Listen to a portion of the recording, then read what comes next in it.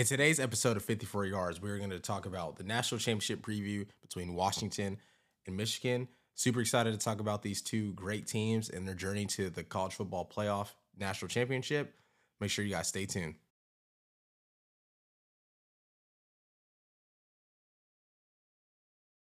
So in today's video of 54 Yards, college football national championship preview, I'm gonna, do a brief introduction of the teams, their strengths and weaknesses, and kind of compare rosters, what I think each team needs to do to win and dominate the game, and give my prediction of the final score and who I think is going to be the most impactful players and players to watch out for in this game.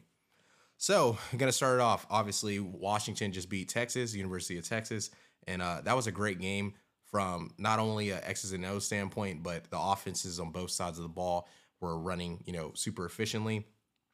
Brief notes on Texas. They got behind the chains a lot in that game. I think they were behind the chains 6 to 7 times within that game. So that kind of, caused them to not be able to move the ball as proficiently as they would like. I also think Steve Sarkisian should have ran the ball more at the beginning of the game. He ended up running at the end of the game, but without having Jonathan Brooks, Blue, and Cedric Baxter ended up having some costly fumbles in that game, which, kind of swayed the outcome of the game and how they were looking on offense. Now, Washington. Everyone's heard about how dynamic these receivers have been, all season long, right? With McMillan, with Polk, with Duzne, they're just elite. They're some of the best, tandem of receivers that I've seen in a long time. Obviously, you got the Ohio States of the world. You even had the Texas of the world. And these were kind of the wide receivers that were being talked about. But Washington had been overlooked throughout most of the year. And I think that has to do with them playing in the Pac-12, them also being on the West Coast, the Pac-12 having that Pac-12 network. So there might have been some games that were hard to catch and things like that. But Washington's been able to put it together. I mean, Kalen DeBoer is one of the best offensive minds in the game. Started at Sioux Falls, ended up, being an OC at Indiana, becoming the head coach of Fresno State, and then ended up taking the head coaching job at Washington. And that's kind of where him and Michael Penix, have, really developed this relationship with each other, right? Penix, was a quarterback at Indiana, had a lot of, crucial injuries, towards ACL twice, hurt his shoulder once. And these, I think, kind of led him and DeBoer to have this, perfect marriage, right? Michael Penix, shout out to Adam Brenham on his podcast, but Penix talks on that podcast about how he was able to, really look into what he wanted from a roster standpoint and how he wanted, that to shape where he was at and, make his decision. He was all about business. He was all about ball. Penix is a lefty. He can spin the ball really well. And it just really played in this factor. He was able to take some deep shots in that game against Texas. His offensive line was able to protect him against that elite defensive front, which, Texas has Sweat and Murphy. Those guys are going to be first rounders as well. But, matchups make football games, right? I think Texas matched up well against Alabama. They obviously beat them this year, and Texas matched up well against Michigan. From they had the skill on the outside, but they also had the line of scrimmage play to match up with them. Washington, they weren't able to really run the ball, but from a line of scrimmage standpoint, they were able to protect Penix when it mattered, and he was able to attack that secondary. Texas having such a weak secondary was kind of due to teams being behind in games, but Penix was able to expose that. He was able to complete some deep shots to Duzne, to Polk, to McMillan, and he was throwing lasers. And one thing I really liked about him, he did not turn the ball over. He did not make any careless throws, and that was the outcome of the game. So moving on to the Rose Bowl, which was the earlier matchup between Alabama and Michigan. This was a great game. I think if you like a defensive-minded guy, I like the game. I like the X's and O's standpoint. I really liked what Michigan did to Milroe. They got after him, early and often. They created 5 sacks, ran a bunch of stunts, a bunch of different blitzes from every level of the defense, and able to affect Milroe. Now, Milroe had some, issues with the snap. His center actually just entered the transfer portal, and I think he committed to Ohio State. Don't quote me on that, but the snaps are such a big deal in college football, right? And just from a timing perspective, if he's having to worry about the snap at quarterback, then obviously he can't check the protection, can't check the blitzes and things like that, and that's causing some level of just uncomfortableness in that pocket. He wasn't really able to affect the game with his legs like he wanted to, or extend plays, and his receivers also weren't able to get open against Michigan having elite secondary. And Michigan, for the most part, beat them up all throughout the game. Besides that third quarter when Alabama took the lead and kind of started to control the game, and a bunch of special teams lapses from Michigan. I mean, I think they muffed a punt, and then they fielded a punt. That was damn near safety, and then they also missed a field goal. So like with special teams lapses, that kind of kept the game close and with Alabama's grasp. But when they get to overtime, right? I really liked just how they handled the game. Running the ball. JJ McCarthy made some great throws as well to get the game to overtime, and Blake Corum showed up. He balled out. I mean, even the first touchdown, they got him involved. Running that. They ran that running back and kind of ran him behind some trash and found him open, which is a great play call as well. To give him a receiving touchdown early in that game. And yeah, I mean, besides the that missed tackle by the safety, I really do think Michigan was able to lock in defensively and cause havoc against Alabama in that offensive line, and the game was won in trenches right there. It was truly won in the trenches. So now this takes us to the national championship game. How do I think both teams can hurt each other? Well, I'm gonna start with Michigan. I think Michigan, the way they're built is to, shout out to Joel Klatt. He's been using this term, but they are a boa constrictor. From an X and O standpoint, they play great defense, have, they can run the ball extremely well, and they can also hit the big play off of, deep play action for running the ball so well. The defense is really, really, really good. They don't make mistakes. They have elite cover guys that can cover you at any level, on the field, and then they have a tenacious defensive line. So I think how they can affect Washington in this game is to do more so what Texas did in the second half. Run the football and continue to run the football and shorten the game and take possessions away from Washington. You don't want a team with that kind of a firepower on offense to have a ton of possessions, because if you give this team a ton of possessions, they will score a bunch of points and they will light you up, and they can score very, very fast, and they're very efficient at scoring. Even on third downs, anything like that, they just know how to move the ball really well. They're always in great calls, and they're always ahead of the change just due to how dynamic they are on the outside, running bubble screens or little short completions, to get a couple yards. Now, I think if Michigan runs the ball and they just constantly run the ball, kind of how they did against Penn State, I think they'll have a lot of success against this Washington run defense. I don't think their Washington run defense is that great. I do think they have great cover guys. They have a great DN with Trace, but if they're able to just get ahead of the change, I think that will help them out. They can also hold the ball, take away possessions like I mentioned earlier from Penix. Now I think Penix and Washington, they can hurt Michigan if they make this game a track meet. If I'm Washington, I'm getting the ball first, and I'm being super aggressive, and I'm putting the pressure on, and I'm scoring. I'm trying to make this game as fast paced as possible, and I'm trying to score at will and put a bunch of points on the board. Kind of how TCU did last year in the semifinal against Michigan. Obviously, Michigan kind of sold in that game, but TCU, scoring as much as they did, put a lot of pressure on the Michigan Wolverines, and it caused them to get in a track meet type of a game, which I don't really think they're built to play like that. I think they can play like that, but I don't think that's the type of game they want, right?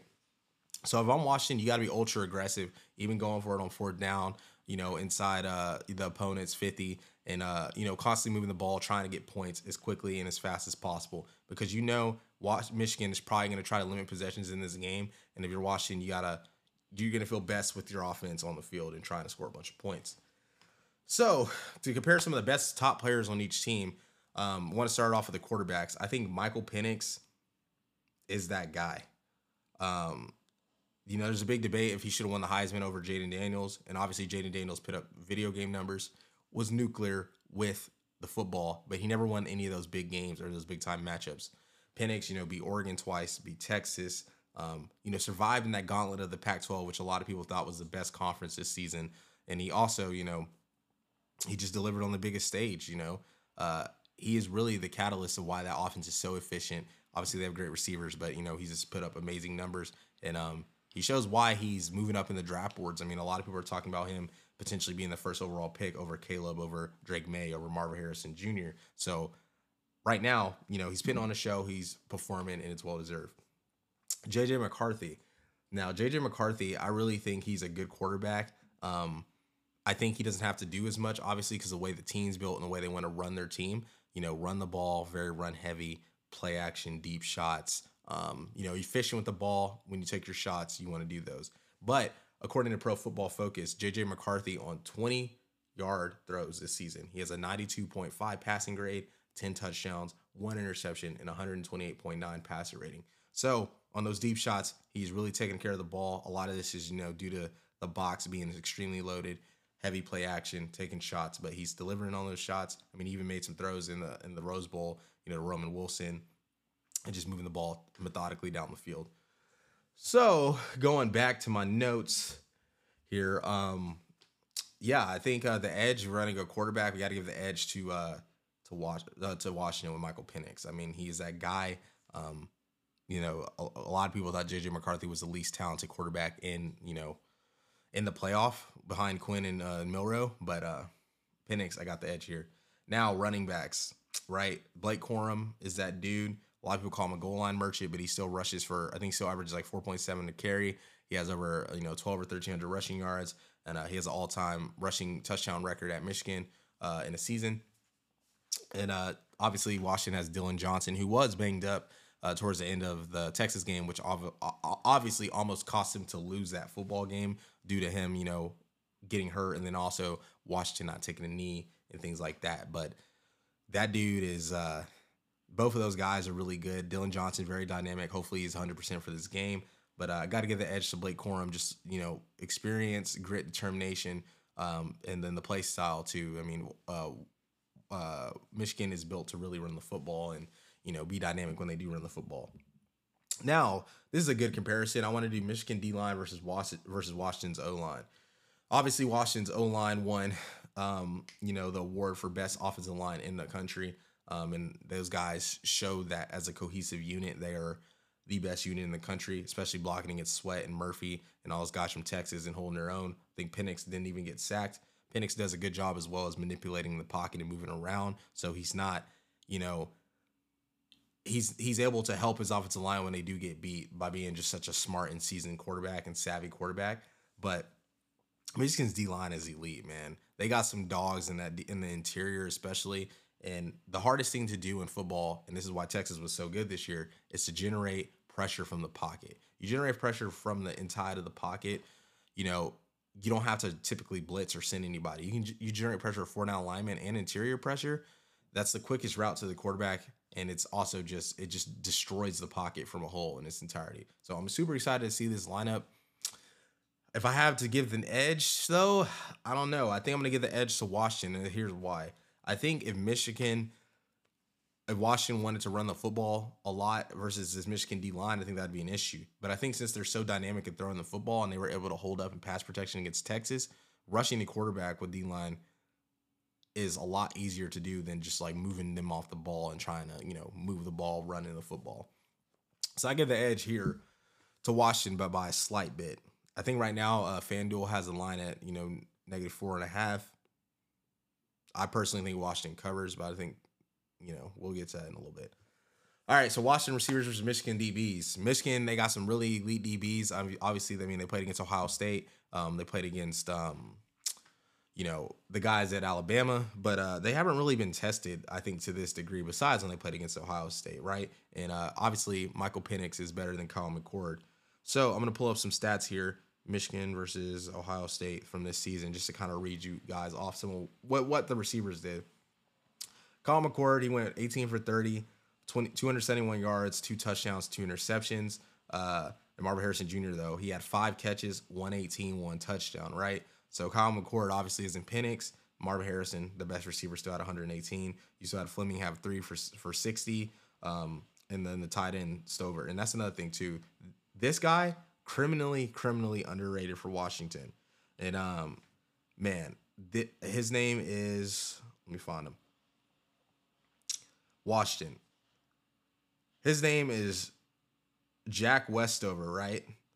This guy had 6 catches for 59 yards, and he averaged 10 yards a catch. Now, obviously, you guys might not think that's a ton of, that's not game-changing, record-breaking stats, but if you were watching the football, he was clutch. Third down conversions. This is where Penix was going for the football for the most part.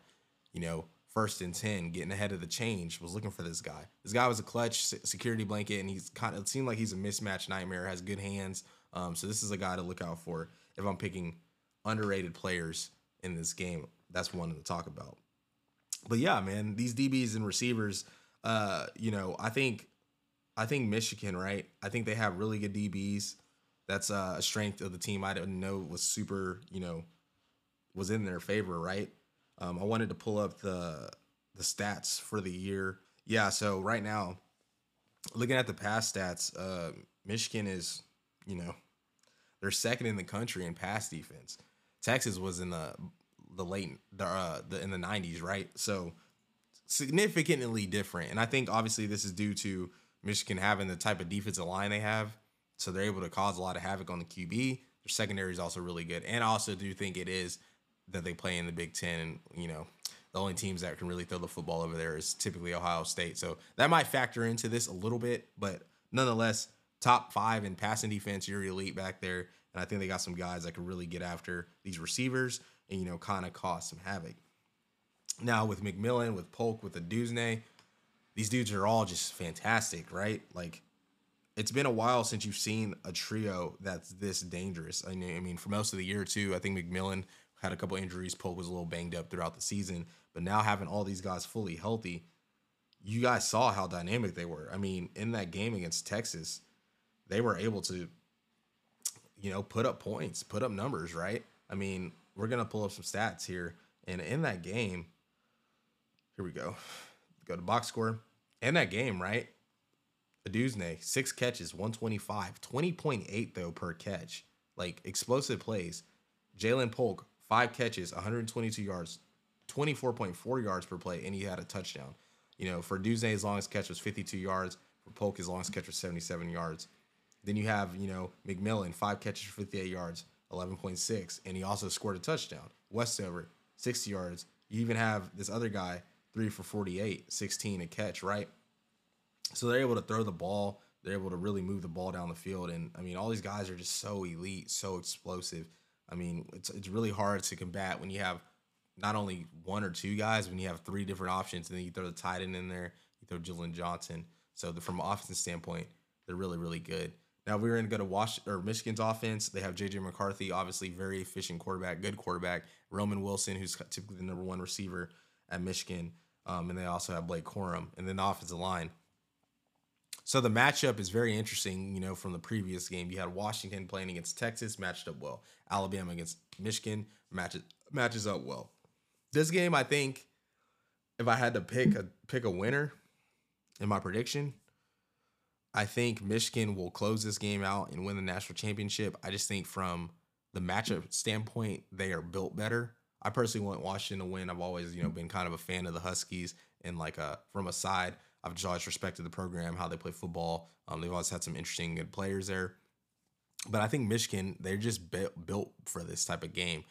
They're able to, if they can control the line of scrimmage, control the clock, control possessions, it falls in their favor. I don't think Washington's defense will be able to stop Michigan depending on how they go about playing the game, right? If they play like Texas, trying to get the change, trying to, call some crazy plays or whatever the case may be, that could fall right into Washington's hands, kind of how Texas did. Once Texas obviously got back to the run in the second half, they were able to be more successful aside from the turnovers. But, if Michigan, not turn the ball over, run the football, control the clock, I think they'll win this game. 4.5. I do think Washington does cover, though. I think the offense is too explosive. Those guys are going to leave it all on the line. So, got Washington covering, but Michigan winning. If you guys like this video and you guys want to see more content like this, make sure to like, comment, subscribe. We'll be dropping documentary type videos, more short form videos, more shorter videos like this.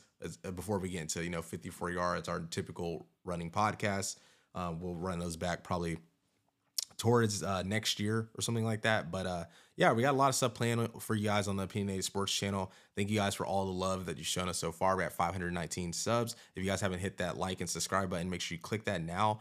Get us to 1,000. Help us continue to make amazing content for you guys. And it's your boy Cam, and I'll see you guys for the next video. Peace.